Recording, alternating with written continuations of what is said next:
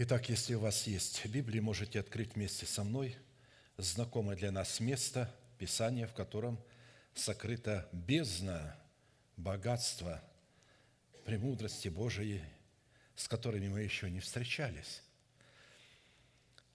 «Да будете сынами Отца вашего Небесного, ибо Он повелевает солнцу своему восходить над злыми и добрыми и посылает дождь на праведных и неправедных. Итак, будьте совершенны, как совершен Отец ваш Небесный». Матфея 5:45 and 48. The sermon that I would like to continue is called Call to Perfection. This is the calling of the nation of God, that we be perfect as our Heavenly Father is perfect. And so this promised commandment, a promise as a commandment, is the inheritance of the saints of all generations, and this commandment of Christ is addressed specifically to his students. Therefore, people who do not acknowledge the power of the person that is sent by God over themselves have no part to the inheritance of this commandment, and most likely will never be able to have it because they do not possess the virtue of a student. Relevant to fulfilling this required commandment, we stop to study the purpose of the righteousness of God in the heart of a man. Specifically, the goal is that the righteousness of God abiding within our heart is called to pursue, and in part we've been studying the purpose of the righteousness of God within our heart, received by us in the 2 broken tablets of the covenant that symbolize the Christ who died, where we die by the law, for the law, to live for the one that died and resurrected, and by doing so receive confirmation of our salvation in the new tablets of the covenant, in the format of the law of the Spirit of life, so we can provide God a basis to give us the promise to be heirs of peace, not by the past law, but by the righteousness of faith, like he gave it to Abraham and his seed. For the promise that he would be the heir of the world was not to Abraham or to his seed through the law, but through the righteousness of faith. Romans 4:13. When God gives something, he gives it in the form of a seed that needs to be invested so that you can confirm your right to this promise. We note that the righteousness of faith is determined by the obedience of our faith to the faith of God, which is presented in the preached word of God sent, and the person who is a father from God to us. God's faith is information that comes from hearing the word of God, not what we read, but what we hear, the living word. Our faith is our obedience to the word of God that we hear. This is the collaboration of our faith with God's faith. Therefore, the promise of the peace of God is given only to those men who are obedient to the order of God, in accordance to which he sends us his word by the mouth of his delegated one. This is God's structure, God's order. And when a person considers himself as special or independent from that he himself has saved himself and came to God himself, then this is definitely a person who's deceived. Therefore, the covenant of peace within the heart of man is the result of the obedience of his faith to the faith of God, which are the spoken words of God's delegated ones. It is by the means of the righteousness of faith the covenant of peace, presented in the inheritance of peace, is called to abide and be within the heart of man, evidence of the fact that we are children of God.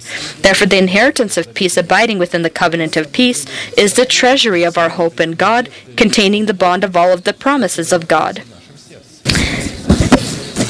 This treasury of God is our heart, containing the bond of all of the promises of God.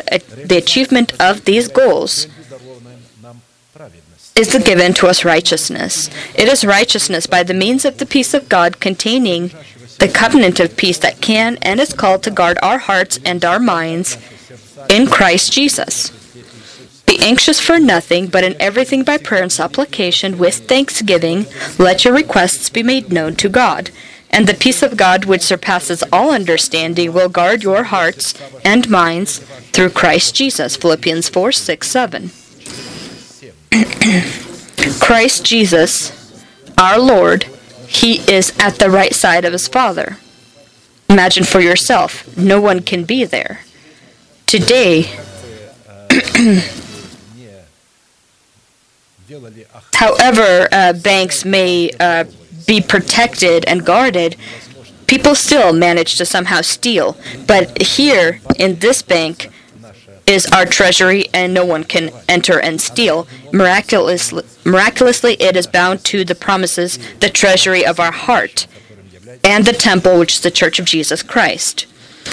And so according to this place, we need to understand that the peace of God that is able to guard our minds in Christ Jesus, it is only when our mind is renewed by the spirit of our mind, which is the mind of Christ in our spirit, because to be carnally minded is death, but to be spiritually minded is life and peace, because the carnal mind is enmity against God, for it is not subject to the law of God. If a person desires to become rich, he resists God. He does not consider God to be his wealth, that the word of God is his wealth. He wants to have materialistic prosperity. He does not believe in that wealth. He cannot rely upon that wealth.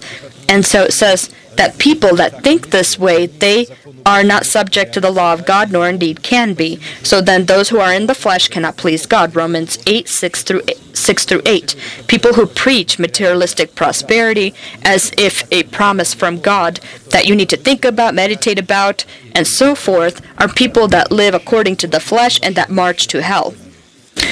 And those that march after them will share their lot together with them.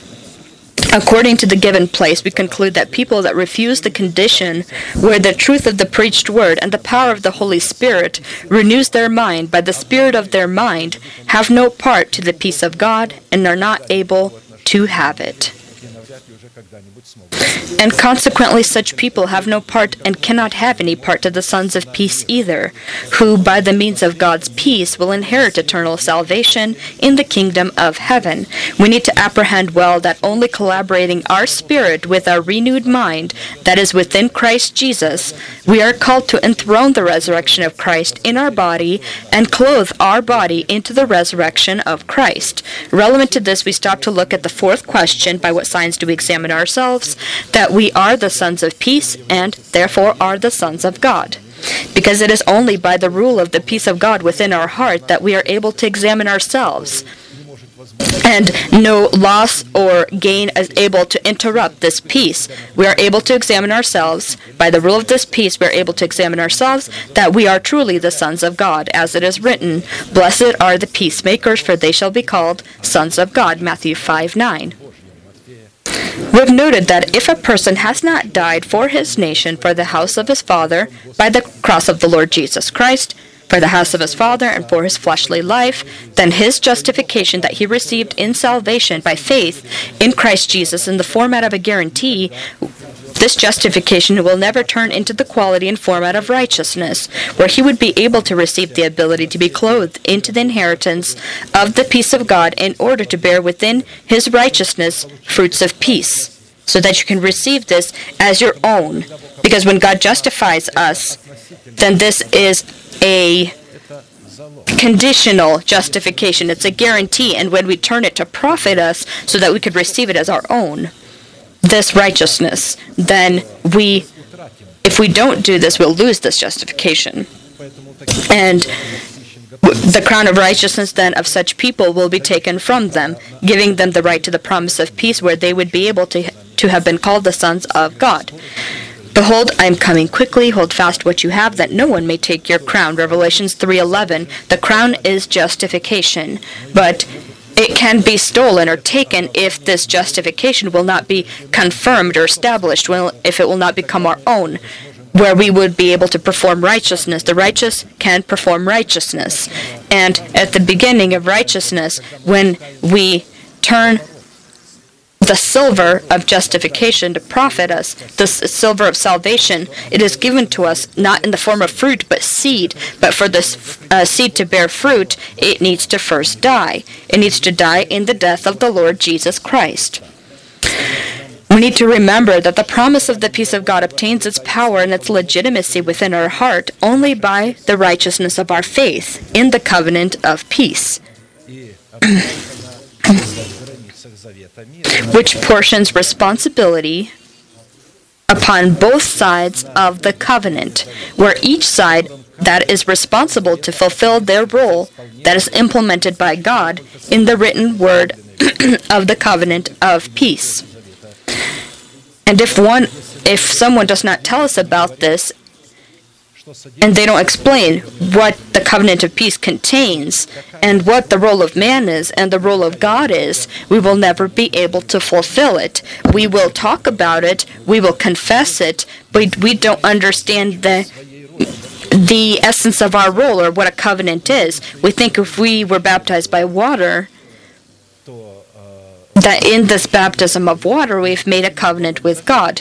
But a person doesn't know about this covenant. He hasn't been told about it. And when he is baptized by water, making a covenant with God, he doesn't know what covenant he's making.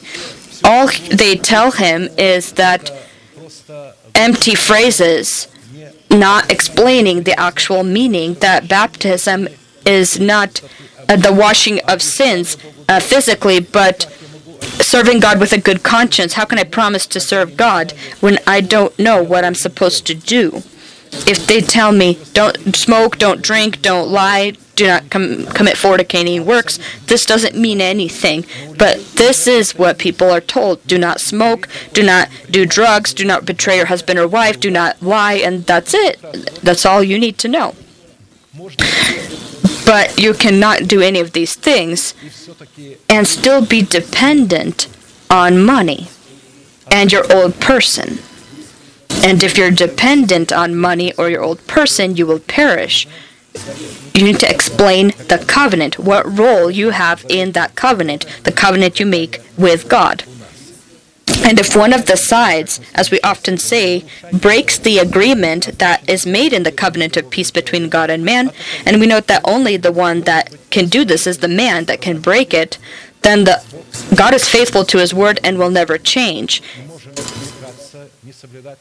We can stumble, not follow, we can come and repent and ask for forgiveness, and God forgives because of his Son, Jesus Christ's blood.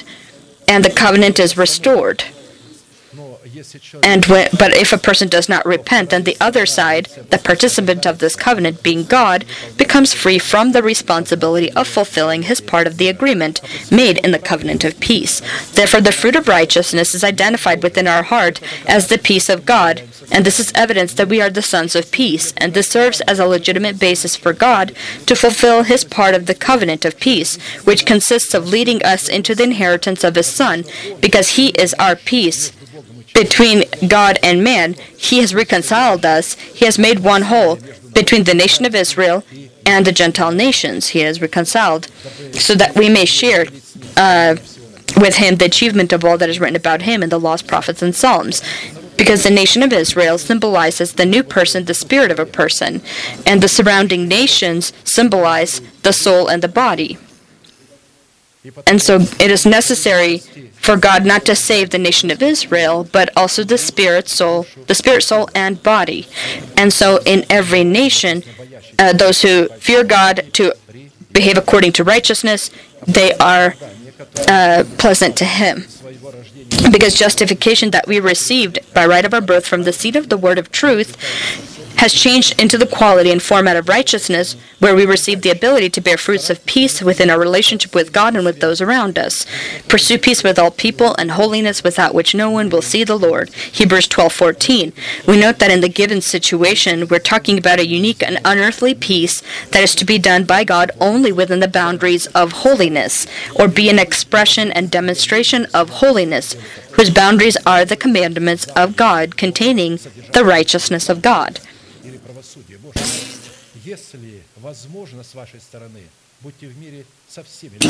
If it is possible, as much as depends on you, live peaceably with all men. Romans 12:18. That means you cannot have peace with all men. Therefore, peace that we dare to or have the audacity to demonstrate using the ideas of our own mind out of the boundaries of holiness and not as a demonstration of holiness will be incriminated as a heavy form of lawlessness, for which will be required to pay a price of eternal life, because our fellowship or our communication with people that the scriptures, and note we're saying that the scriptures, not us, ascribe to corrupt company. Some say, well, they prayed, they serve God too. This is your opinion. This is not what God sees. And so if the scripture ascribed them to corrupt company and we will be having a relationship with them, this will perverse or corrupt our good habits and will transform us into their wicked image. The world is not the wicked. These are people that were once holy, that were in the church, but then abandoned their church, resisted, and began to wander in other churches that God is binding into sheaves as his weeds. He's gathering the weeds and binding them into sheaves. It's interesting that immediately against those that they were yesterday, tomorrow, they are in the same bundle with them, in the same sheaf. Do not be deceived. Evil company corrupts good habits. Awake to righteousness and do not sin. For some do not have the knowledge of God. I speak this to your shame. 1 Corinthians 15:33-34. If you become a member of a church where wine is not a sin, to drink wine is not a sin, then you are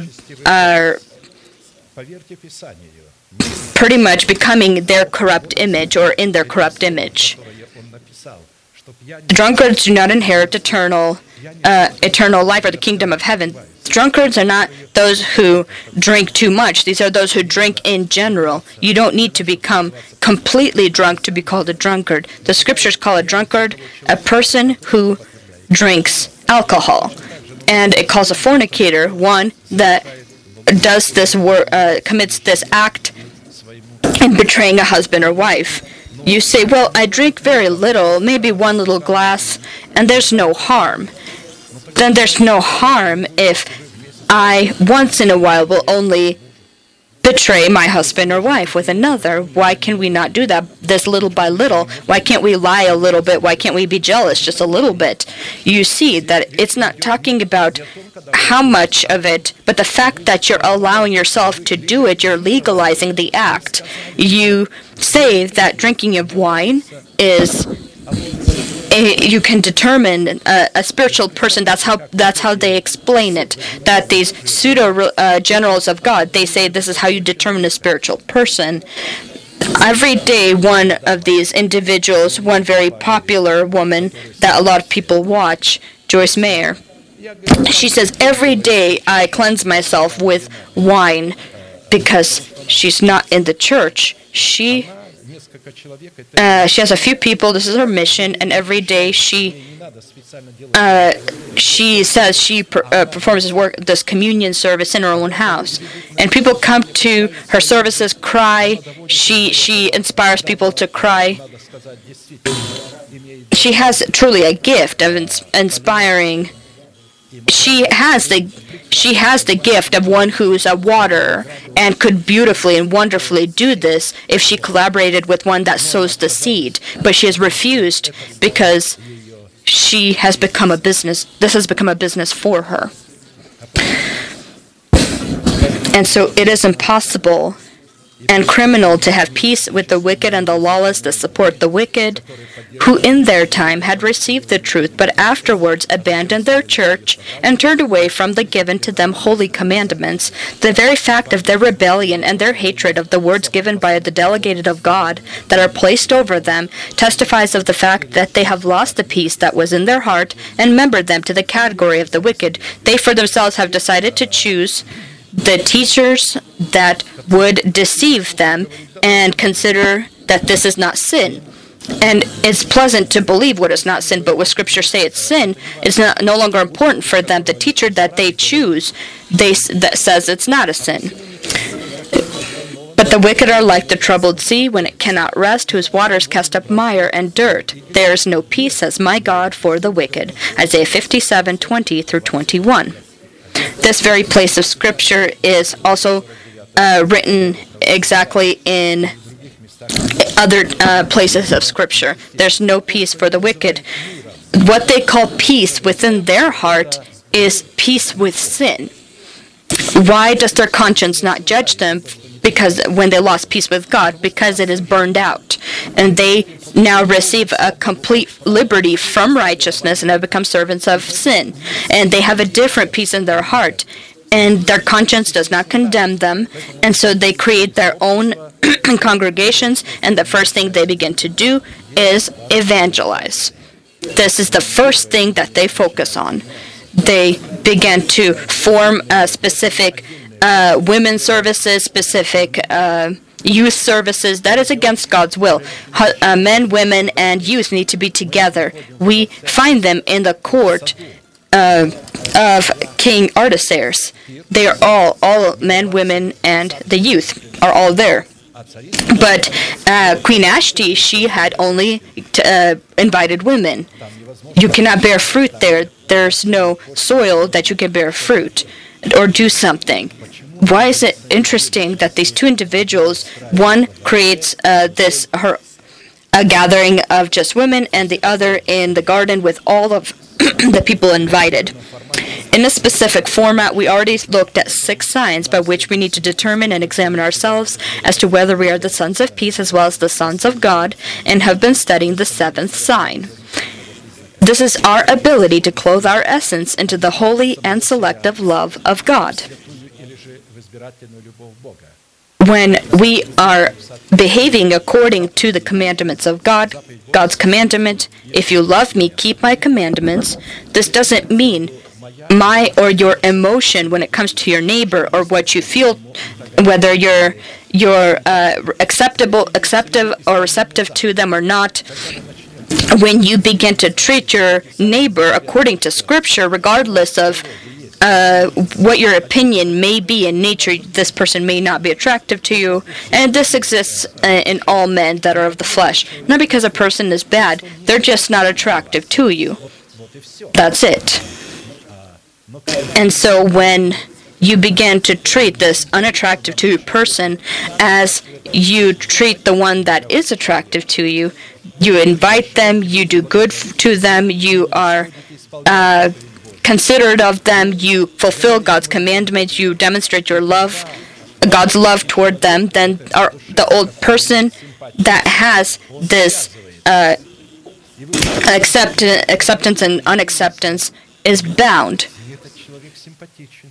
And you begin to realize that this person is very attractive to you that used to not be. That's what God wants to achieve, so that amongst this massive people that come together with their acceptance, unacceptance, from different ways of understanding, different intelligence, different social statuses, different cultures, and suddenly all of these cultures are erased, and all of these ranks are erased, and they begin to communicate with each other as one. This will surprise people of the world, because the world is all separated into social groups. In all churches, these social groups exist. I grew up in a Pentecostal church, non-registered as it was in the time. There was a registered, not registered with the government, and they had their own social groups, specific groups that were considered the greatest or the highest among all. And they invited only specific people to their groups, and others just watched and were not ever welcomed or invited. They had to fend for themselves, and so that's how these groups either by their way of understanding or specific interests. All this needs to be erased. This is what it means to be clothed into the love, but above all, put on love, which is the bond of perfection, and let the peace of God rule in your hearts, to which also you were called in one body, and be thankful. In one body, this needs to happen. Colossians 3:14-15. We don't have an acceptance to one of the parts of our body, because if you do, then there's an issue. Having an acceptance to one part of your body, you curse that part of your body. As soon as you dislike your face in the mirror, you curse your face. You can go to any clinics you'd like or do any sort of treatments to your face, but you will never like your face. You curse your face, and you curse your figure.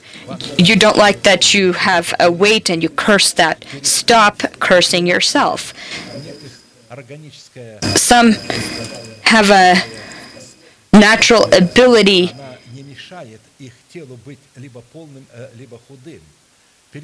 stop even thinking about those kinds of things. Begin to seek the Lord, and the Lord will restore your hormonal system in your body if it happened, and your unhealthy weight, He will heal you. But you need to not focus yourself on this and hate yourself. You need to love yourself, because we will not be able to love our neighbor. Love your neighbor as yourself. How can I love my neighbor if I dislike myself? If I was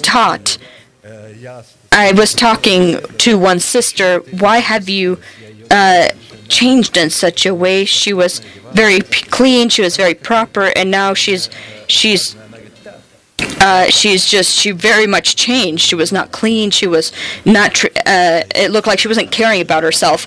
And I asked her if everything was all right, and she said, "Oh, it's just my body, and I don't care for it." And she stated these words in a very forsaking manner. And I told her, "This is your body, and the Lord paid a price for it." And you have your spirit, and with your spirit you need to obtain your soul and your body. And she's saying, well, why do I need this body? Others the opposite. They overly care for their body, and this is also a problem. And so we need to, of course, are judged often for saying such things, that we do need to love our body, and we need to hate the soul but love the body, because our body is cursed by our soul. When we hate our soul and we lose it, we will reobtain it in a new form, and this soul in a new form, this one you will love. It will demonstrate itself in a renewed mind that will wisely behave toward our body, and will understand how we need to nourish it, and what sleep we need to give it. According to this place of Scripture, written in Colossians 3:14 through 15, the reign of the peace of God within our heart is possible only upon one condition, that is, if the selective love of God will abide within our heart, and if we will be clothed into the selective love of God. Selective means holy. He chooses. He loves the one and hates the other. God loves only His children, and hates the rest, because He wanted all to be His children, but these all have refused to be His children.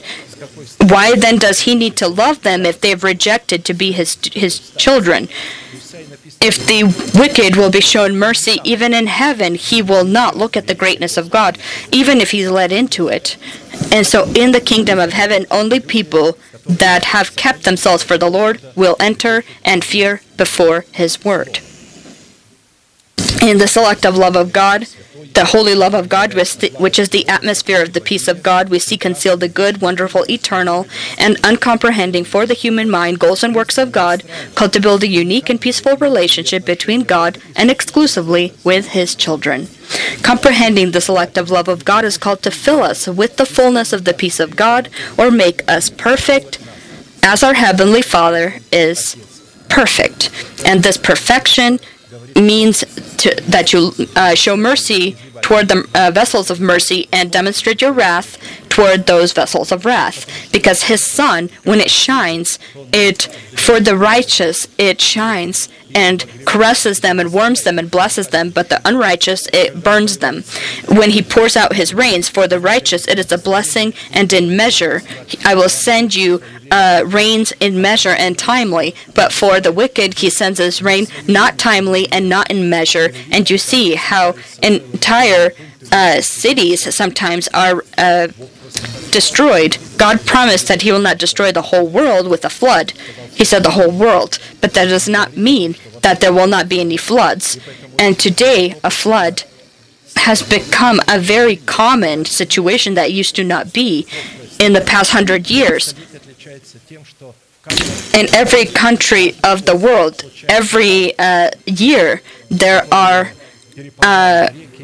incidences that take place, and they're flooding cities and flooding different areas, and this is happening every year. If this is what you consider a blessing that God pours out His rains, we know how we need to pour out our rains. We need to have a relationship with vessels of mercy and show mercy to vessels of mercy. But the vessels of wrath who have made themselves this way have resisted God's righteousness. With these people, you need to not have peace and pour out God's wrath, the written wrath of God upon them. The selective love of God is presented by the Holy Spirit in Scripture in 7 unchanging virtues or elements by the preached word of the apostles and prophets. This is virtue, knowledge, self-control, perseverance, godliness, brotherly kindness, and love. 2 Peter 1, 2 through 8. First, each of the 7 qualities of the fruit of virtue contain the characteristics. This is one fruit. These are not different fruits.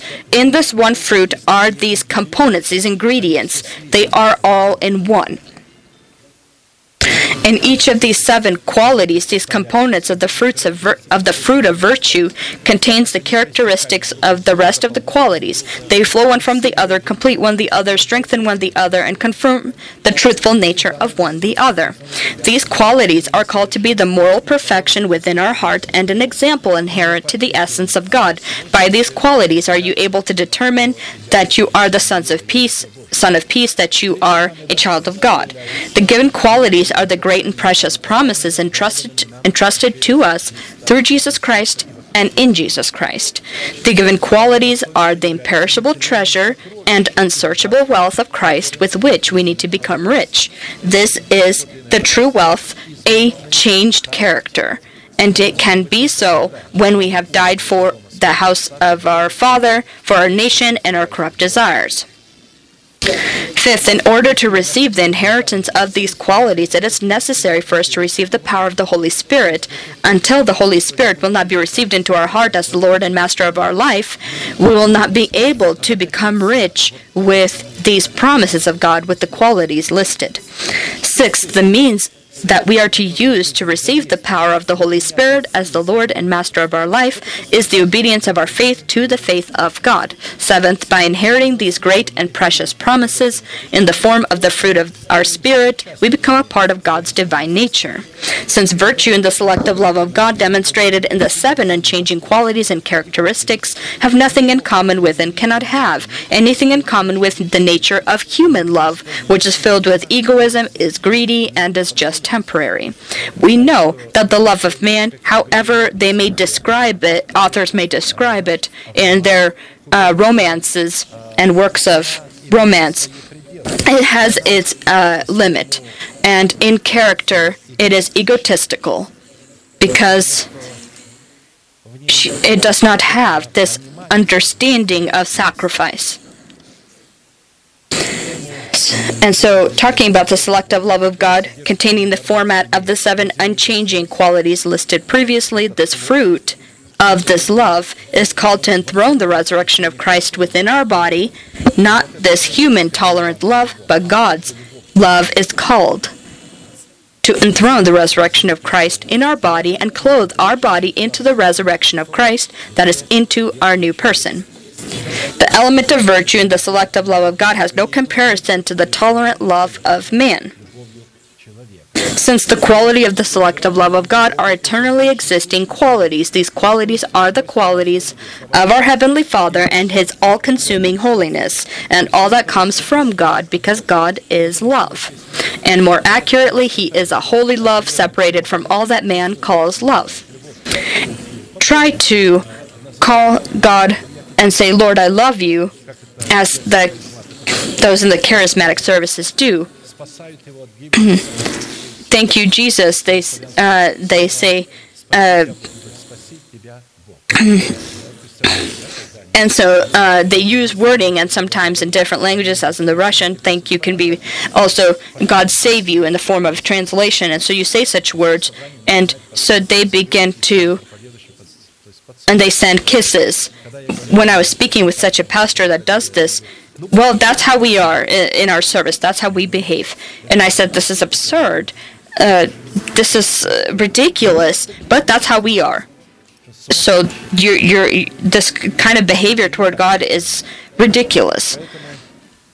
And so God's love, it is holy. It is separated from all that man calls love. And such an inaccessible, for our mind, transcendent love of God is identified in Scripture as the bond of all perfection, which indicates the fact that the selective love of God is placed by God first over the rest of his perfections, identified as his goodness. But above all these things, put on love, which is the bond of perfection, Colossians 3:14. We further will talk about how to be clothed into the love of God, and that is to be clothed into the Word of God, because it is poured out into us in the words of grace. The love of God is the foundation and the atmosphere of the moral and immovable law, opening within our heart the essence of God and the essence of the heavenly kingdom. And this is not all. The love of God, agape, is a sovereign love, which is unconditional when it comes to the people it chooses, in its abilities to foreknow and predestine. Because of its sovereignty, the selective love of God never violates the sovereign rights of these people she selects, and never allows her own. In other words, she is never jealous without a basis. Often people, when they get married, they think that this is their personal possession, and they are jealous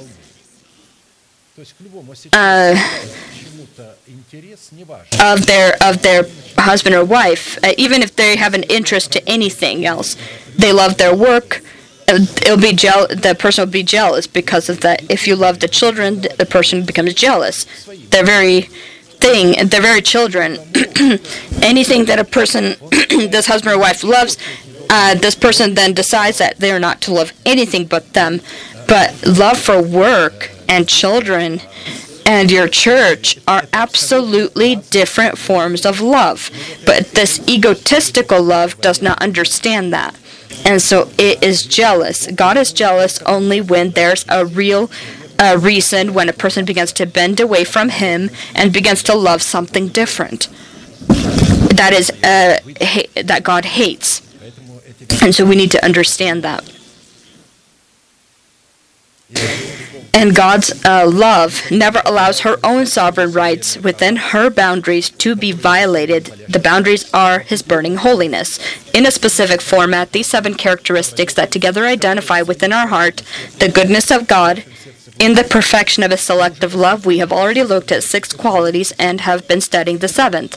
This is demonstrating the love of God, agape, and brotherly kindness. In Scripture, the love of God, agape, as the virtue of God coming from brotherly kindness, it is written, demonstrate in brotherly kindness love. And so it's not that we're to demonstrate love separate from something else. We demonstrate it in what? In brotherly kindness. And we need to demonstrate it in this brotherly kindness. And it is exclusively demonstrated by our level of hatred to the fallen angels and men that are within the power of these fallen spirits. Therefore, in the Holy Scriptures, the degree of our power of the love and hatred is demonstrated. You have loved righteousness and hated lawlessness. Therefore, God, your God, has anointed you with the oil of gladness more than your companions. Hebrews 1:9. And so, your love for those who are righteous, and your hate toward those that are lawless.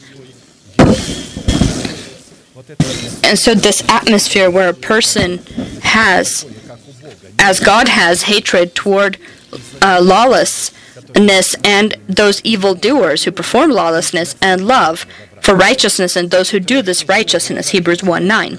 Considering that evil demonstrating itself in man in hatred that comes from jealousy and arrogance of man, and good demonstrating itself in man in love that comes from brotherly kindness, these are programs. Therefore, to love righteousness and hate lawlessness is only possible in its carriers, which are their programmable systems. As it is written, the Lord tests the righteous, but the wicked and the one that loves violence, his soul hates. It's talking about people in the church that love violence. Upon the wicked he will rain coals, fire, and brimstone, and a burning wind shall be the portion of their cup. For the Lord is righteous, he loves righteousness, his countenance beholds the upright. Psalm 11, 5-7. Relevant to this, as in the previous elements, the virtue of God in his unique for us goodness which we are called to demonstrate in our faith in 7 elements, we need to answer 4 classical questions. First, what do the Scriptures say about the genesis and eternal essence of the fruit of virtue that reveals itself in the heart of man, in the love of God agape that comes from brotherly kindness, which we are called to demonstrate in our faith? What purpose does the fruit of virtue have demonstrated in our faith, in the love of God agape that comes from brotherly kindness? What conditions do we need to fulfill in order to demonstrate the fruit of virtue, in the love of God agape in our faith, coming from brotherly kindness? By what signs, that is, our relationship with one another, and by what signs do we examine ourselves that we are demonstrating the fruit of virtue in the love of God agape that comes from brotherly kindness, so we truly have this fruit? Therefore, in order to understand within ourselves the natural essence of the love of God that comes from brotherly kindness, it is necessary for us to remember what and who God loves and what and who God hates. The love of God has been poured out into our heart by the Holy Spirit who was given to us, Romans 5:5. Relevant to this, we already studied 7 elements called to take part in the pour out of the love of God into our heart, studying who God loves and who God hates, and have now studied 5 elements of who God hates. The 6th element of the selective love of God,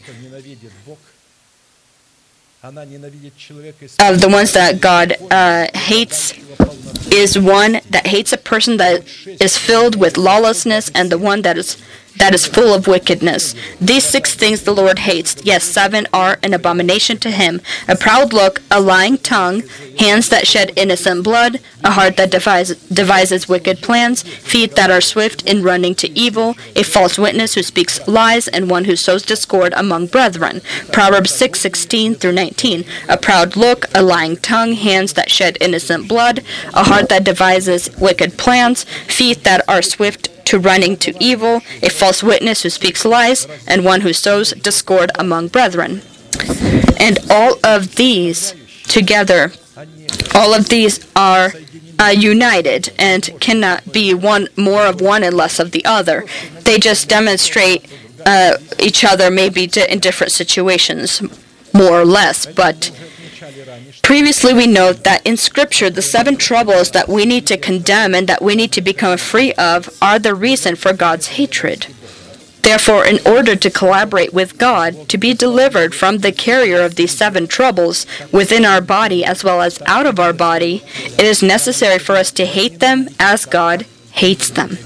According to the meaning of the given proverb, in order for God to deliver us from the 7 troubles, the carriers of which are unclean and lawless men, we first need to become free of the 7 troubles inside of ourselves, or inside of our essence. The carrier is our uncrucified flesh being supported by reigning sin, which is our old person. We know in Scripture the symbolic number of 7 is in the heart of man a symbol of the fullness of righteousness in Christ Jesus, placed in dependence of the truth that abides in the heart and the Holy Spirit, revealing the truth in the heart, or a symbol of the fullness of wickedness in the heart of man, placed in dependence of reigning sin within our body and trusting upon your intellectual abilities.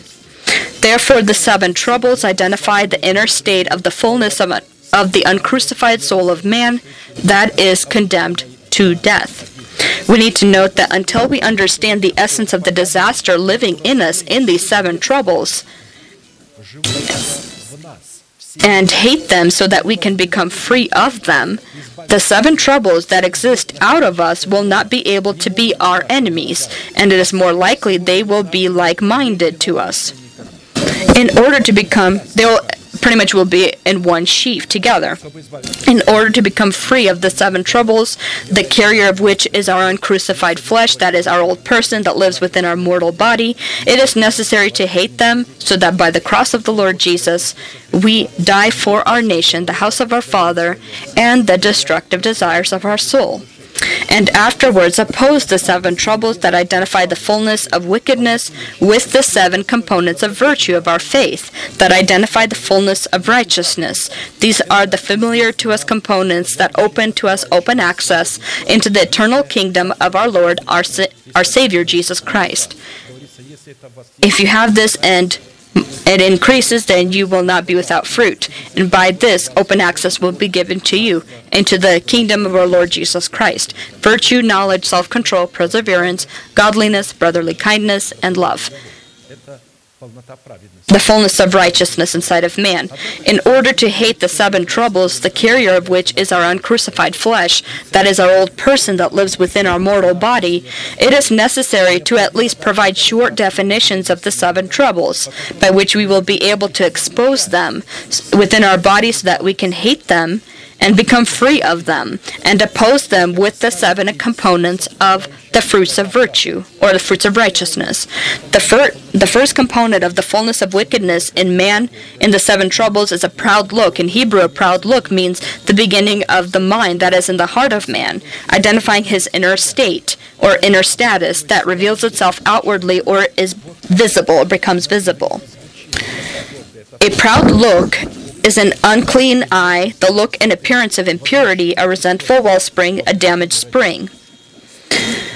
The lamp of the body is the eye. If therefore your eye is good, it's talking about the children of God. If your eye is good, your whole body will be full of light.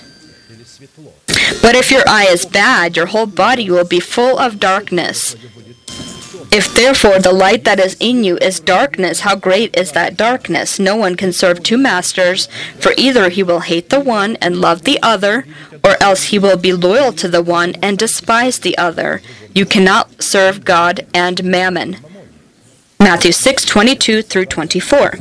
According to the words of Christ, a proud look identifies a person who strives to become rich, against or contrary to Scripture. As soon as a person of God is captured by perishable wealth, the eye of his heart becomes dim, and he becomes a servant to mammon. And because of this, his whole body becomes unclean.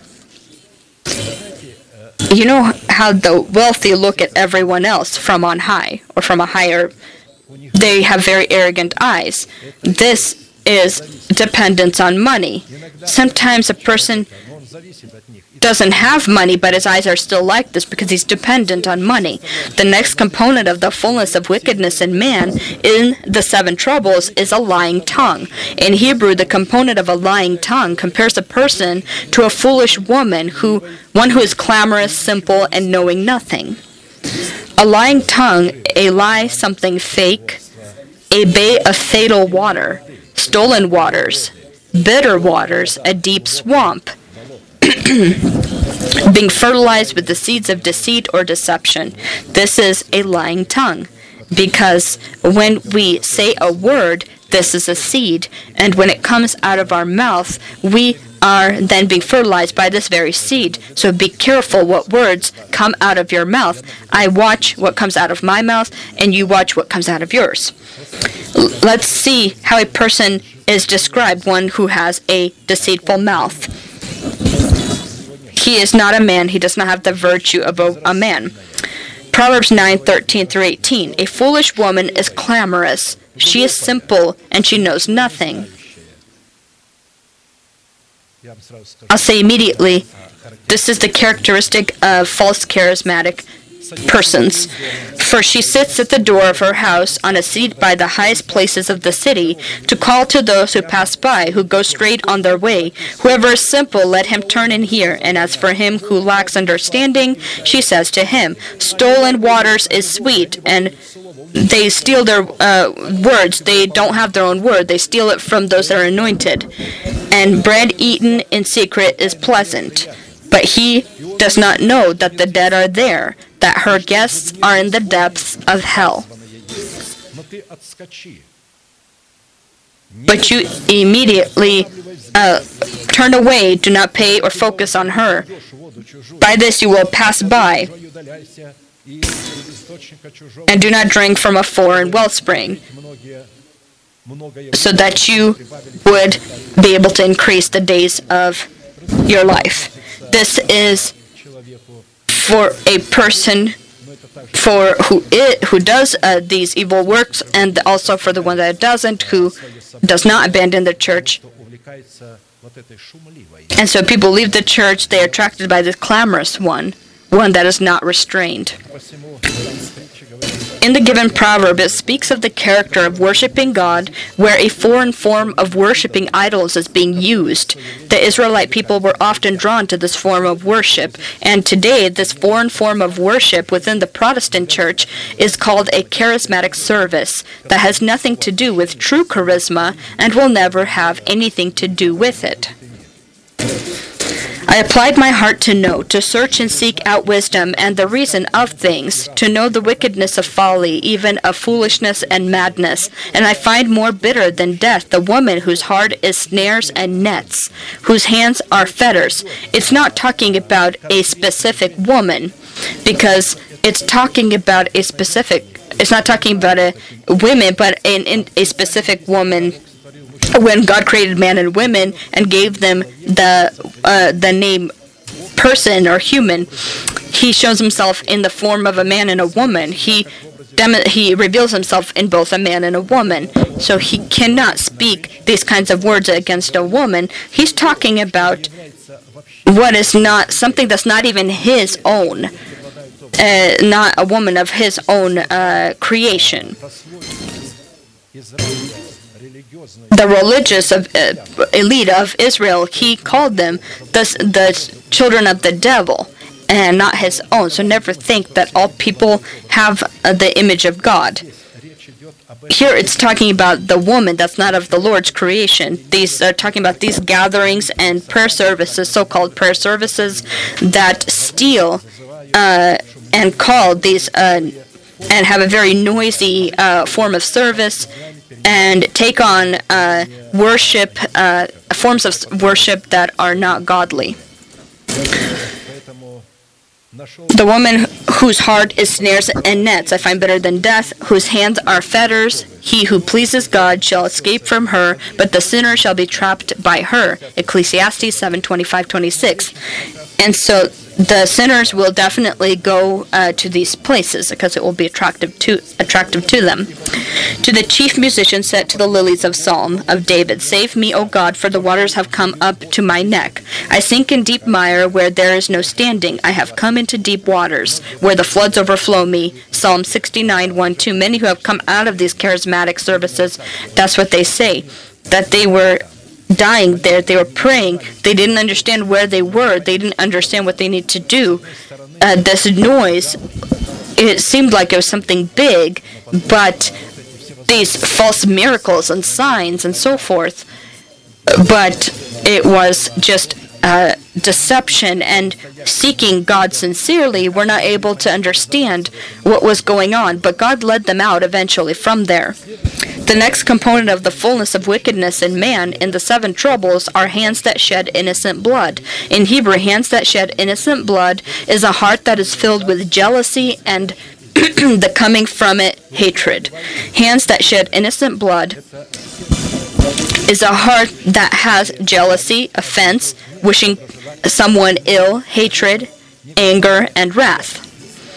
We know that we have passed from death to life because we love the brethren. He who does not love his brother abides in death. Whoever hates his brother is a murderer, and you know that no murderer has eternal life abiding in him. 1 John 3:14-15. Only after we remove the old person from the throne within our body, the carrier of the program of the fallen cherubim that contains the seven troubles, including jealousy, that hands that shed innocent blood, hatred, one who hates his brother sheds innocent blood, we will receive the ability to demonstrate hatred in our faith toward the carriers of hatred who have legalized in themselves the seven troubles. The next component of the fullness of wickedness in man in the seven troubles is a heart that devises wicked plans. In Hebrew, this means draw and engrave within your heart thoughts that are not God's thoughts. They can be good thoughts as it appears and taken from Scripture. And a person writes it in his heart thinking that this is his calling. But when it's not coming from God, but from the flesh, a person chooses for himself, then he writes within his heart evil thoughts and forces his conscience to be silent, bringing forth excuses to justify these thoughts. A heart that devises wicked plans is to engrave, to write, to prepare, to devise, to to force to be silent? Кого может человек заставить? Who is a person able to force to be silent? You can't force another. В русском языке There is a saying in Russian, на чужой роток не накинешь. На свой можешь. and so you cannot cast onto another. You can make yourself be you cannot put pretty much guard the mouth of another with a cloth, as it were. But you can do that to yourself, but not to another. We write into our heart and we make a conclusion that we need to understand a certain place of Scripture this way, and we then make our conscience not judge us or condemn us when we are writing these things that are not God's will. Those who are of a perverse heart are an abomination to the Lord, but the blameless in their ways are His delight. Though they join forces, the wicked will not go unpunished, but the posterity of the righteous will be delivered. Proverbs 11:20 through 21. What is the exit in this situation? This fullness of the righteousness of God. Is this not the fast that I have chosen, to loose the bonds of wickedness, to undo the heavy burdens, to let the oppressed go free, and that you break every yoke? It is not to share your bread with the Is it not to share your bread with the hungry, and that you bring to your house the poor who are cast out? When you see the naked, that you cover him and not hide yourself from your own flesh. Isaiah 58:6 through 7. A person becomes naked when he sins against you. He becomes naked. And to clothe him is to forgive him.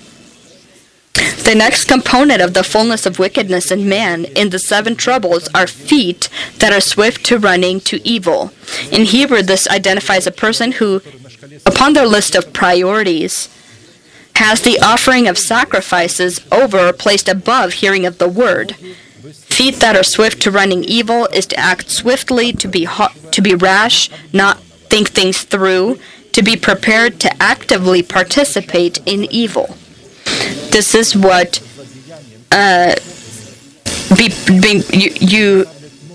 your feet being swift to running to evil. Walk prudently when you go to the house of God, and draw near to hear rather than to give the sacrifice of fools, for they do not know that they do evil. Ecclesiastes 5:1. Apostle Paul writes, Romans 8:5 through 8, to confirm this truth. For those who live according to the flesh set their mind on the things of the flesh, but those who live according to the Spirit, the things of the Spirit. For to be carnally minded is death, but to be spiritually minded is life and peace. Because the carnal mind is enmity against God, for it is not subject to the law of God, nor indeed can be. So then those who are in the flesh cannot please God.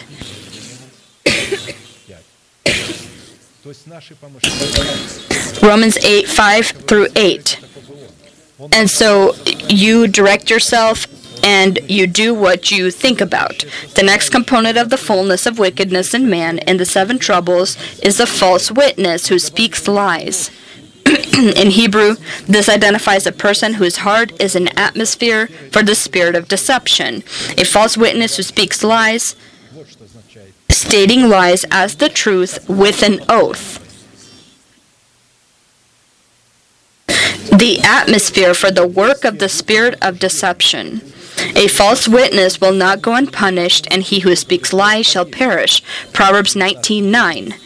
A false witness shall perish, but the man who hears him will speak endlessly. Proverbs 21:28. A false witness, he speaks something that did not happen, but with an oath he states that it did happen. I often have met with such false witnesses. I met with one brother. We were talking. He didn't know me. He didn't know my name. He said, "You speak so well with such a sincerity as if a sincerity of a child. I am afraid for you there's one deceiver that has appeared in Oregon, and he can deceive you because you're so naive and so sincere. And I said, who? He said, Arkady. And I said, do you know him? And he says, absolutely, I know him very well. But he's never seen me. As I told you the situation, and at this time, one of the translators who was in our church at the time, a member, she saw me. She was so happy. She said, Pastor Arkady. And that poor man, his face was covered in, became covered in spots, and he ran away to the door. He became so embarrassed of what he just said. He was sitting and telling me, he was testifying that he knew me when he never saw me, he never knew me, and was meeting me for the first time. Many people who did not know me personally, but just heard me from others, they then find out this is me, and they become very surprised or shocked. And when I began talking to them, they say, I felt, one person said, when you came up to me and began talking to me, I felt an inner respect and peace from you, a love. And suddenly I find out that you're Arkady. And they told me that you're a dictator. May God make all such dictators like you. He said, I felt something, experienced something that I hadn't before, such a love. And so this is a false witness. The concluding component of the fullness of wickedness in man in the 7 troubles is one that sows discord among the brethren. In Hebrew, this identifies a person whose heart separates from God, and he is then sent into a land that cannot be walked. One who sows discord among brethren, to be sent to the land that cannot be walked, a letter of divorce, a divorced woman. An interesting definition in Hebrew, one that sows discord among brethren. A worthless person, a wicked man, walks with a perverse mouth. He winks with his eyes. He shuffles his feet. He points with his fingers. Perversity is in his heart. He devises evil continually. He sows discord. Therefore his calamity shall come suddenly. Suddenly he shall be broken without remedy. Proverbs 6:12 through 15. Interesting that this person is compared to the evil of Azazel. Imagine when a person sows discord, he's compared to Azazel. You know what Azazel, the goat Azazel is? At the time when there was a cleansing that was happening, this was the feast of cleansing, and they would put 2 goats before the Lord, and they prayed. And they cast a lot, one for the Lord and the other for Azazel. Azazel is the demonic name of a prince. And when one was for Azazel, one for the Lord, then the high priest would then first come up to the goat that was for the Lord. It symbolized the dying Christ for the sins of all the nation. He would put his hands upon this goat and confess the sins of all the nation. And then this goat was killed, slaughtered. They sprinkled with his blood the altar, and this then goat was fully burned. When the goat was brought and his blood was brought in, this means that cleansing did happen. When they brought the second for Azazel, and the priest also put his hands on him and confessed the sins again of all the nation of Israel that was already cleansed. They're already cleansed. And this goat, after these sins were confessed of all the nation, he was not killed, and he was not offered, and his blood was not brought in. With a specific person, they would bring him into a wilderness that cannot be walked, and they would leave the goat there, that the goat would not be able to find its way back. The person that would come after taking that goat out would need to then go through a cleansing process, because he became then unclean after he was with that goat or near that goat. And so this person is similar to this, is in the likeness then of this Azazel. People that sow discord, they are given a certificate of divorce or a letter of divorce. They become a divorced wife. God divorces such a person and gives him a letter of divorce. And now he has the right to marry or get married to another. And he becomes married to this Azazel. He becomes part of Azazel. And so where it says that a letter of divorce, a divorced woman being sent into the land that cannot be walked. Hatred stirs up strife, but love covers all sin. Proverbs 10:12. Hatred comes from jealousy. It brings about discord, not because there's something wrong, but because a person is finding a reason to get to you. That's it. He pretty much picks at every word. Remove this in yourself, these qualities. Do not allow in yourself, because this is in all people. And when you will be able to become free from this, bind this in yourself, then those that are out of you and that were at this time for you and supporting you, they'll become against you. And you'll see then that evil in others. But this evil will not access you or impact you, because you will demonstrate righteousness and virtue of these 7 qualities of virtue. Considering that our time is up right now, we will pray, and all those who desire to resist their old person in these 7 troubles, so that you can then confront those that are out of you. God hates these 7 troubles, these qualities, in a man as well as in the and in people that are in his nation also. We will pray when we acknowledge in ourselves, when we confess this, when we reject these things. We don't. God does not account this as a sin to us. We confess and we become free of it. We in this bind the old person the more and the more until he loses complete power and is removed from the throne. Do not be disappointed. God is on your side. He is for you, and let us pray and bend our knees and our heads, and we will pray. We wait for you here at the altar. May the Lord bless you to do the work you need to with your old person, so that you can receive in the soil of your heart the promise that belongs to the door of your hope.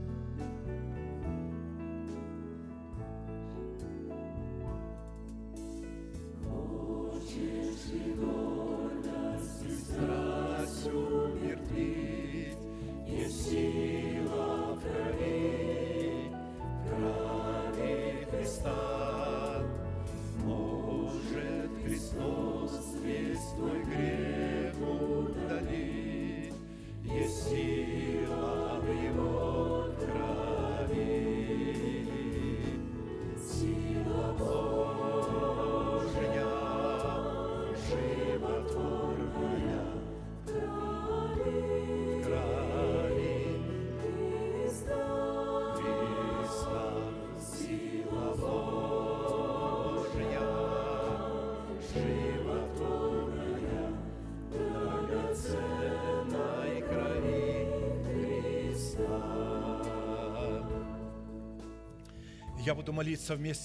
I am going to be praying your prayer, and I ask you to deeply believe in the fact that God is for you. He's not against you. Only when a person refuses to repent in his sins and covers them, only then does God confront him. But when he is bound by sin and comes to God and reveals his sins, God then blots out these sins and turns his face as mercy toward him. Close your eyes. This is your secret room. Lift your hands to God. This is a sign that your hands are without wrath and without doubt. Pray together with me. Heavenly Father, in the name of Jesus Christ, I come to you. I open up my heart. You see my pain. You see my wounds. You see that I am shackled with chains of sin that I hate, that I am tired of, that I am dying in. Deliver me. Break the shackles of unrighteousness. Give me life. Give me your forgiveness. Justify me. I love you. I hate sins that lives within me. Help me bind it, now and forever.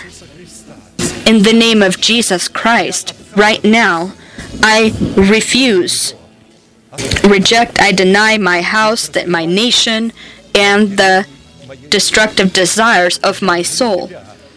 I love you, and I accept your righteousness, your truth into my heart, by the blood of the covenant, and right now, before heaven and hell, I want to proclaim that according to your words, I am washed, I am cleansed, I am healed, I am restored, I am justified, and I am saved.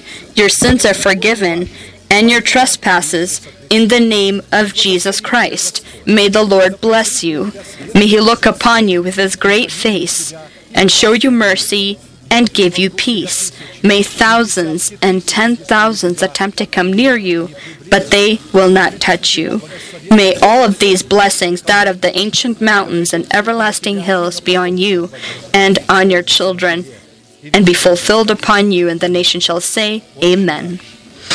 Our Father in heaven, hallowed be your name. Your kingdom come.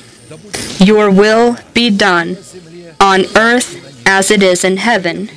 Give us this day our daily bread, and forgive us our debts as we forgive our debtors.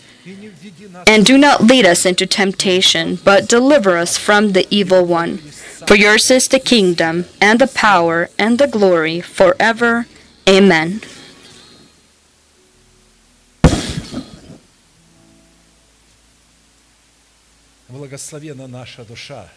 Blessed is our soul, and blessed is the Lord God, who has done good for us with his mercy, with his truth, and who has given to us the inheritance that is eternal, in his promise that is already enthroned in our heart. The deliverance of our body from the old person and the erection of the stronghold of life within our body.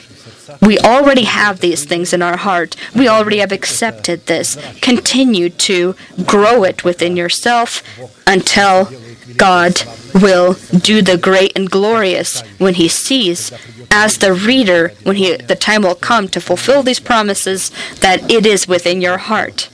Considering that our service is over, let us proclaim our unchanging manifestation. Now to him who is able to keep you from stumbling and to present you faultless before the presence of his glory with exceeding joy, to God our Savior, who alone is wise, be glory and majesty, dominion and power, both now and forever. Amen.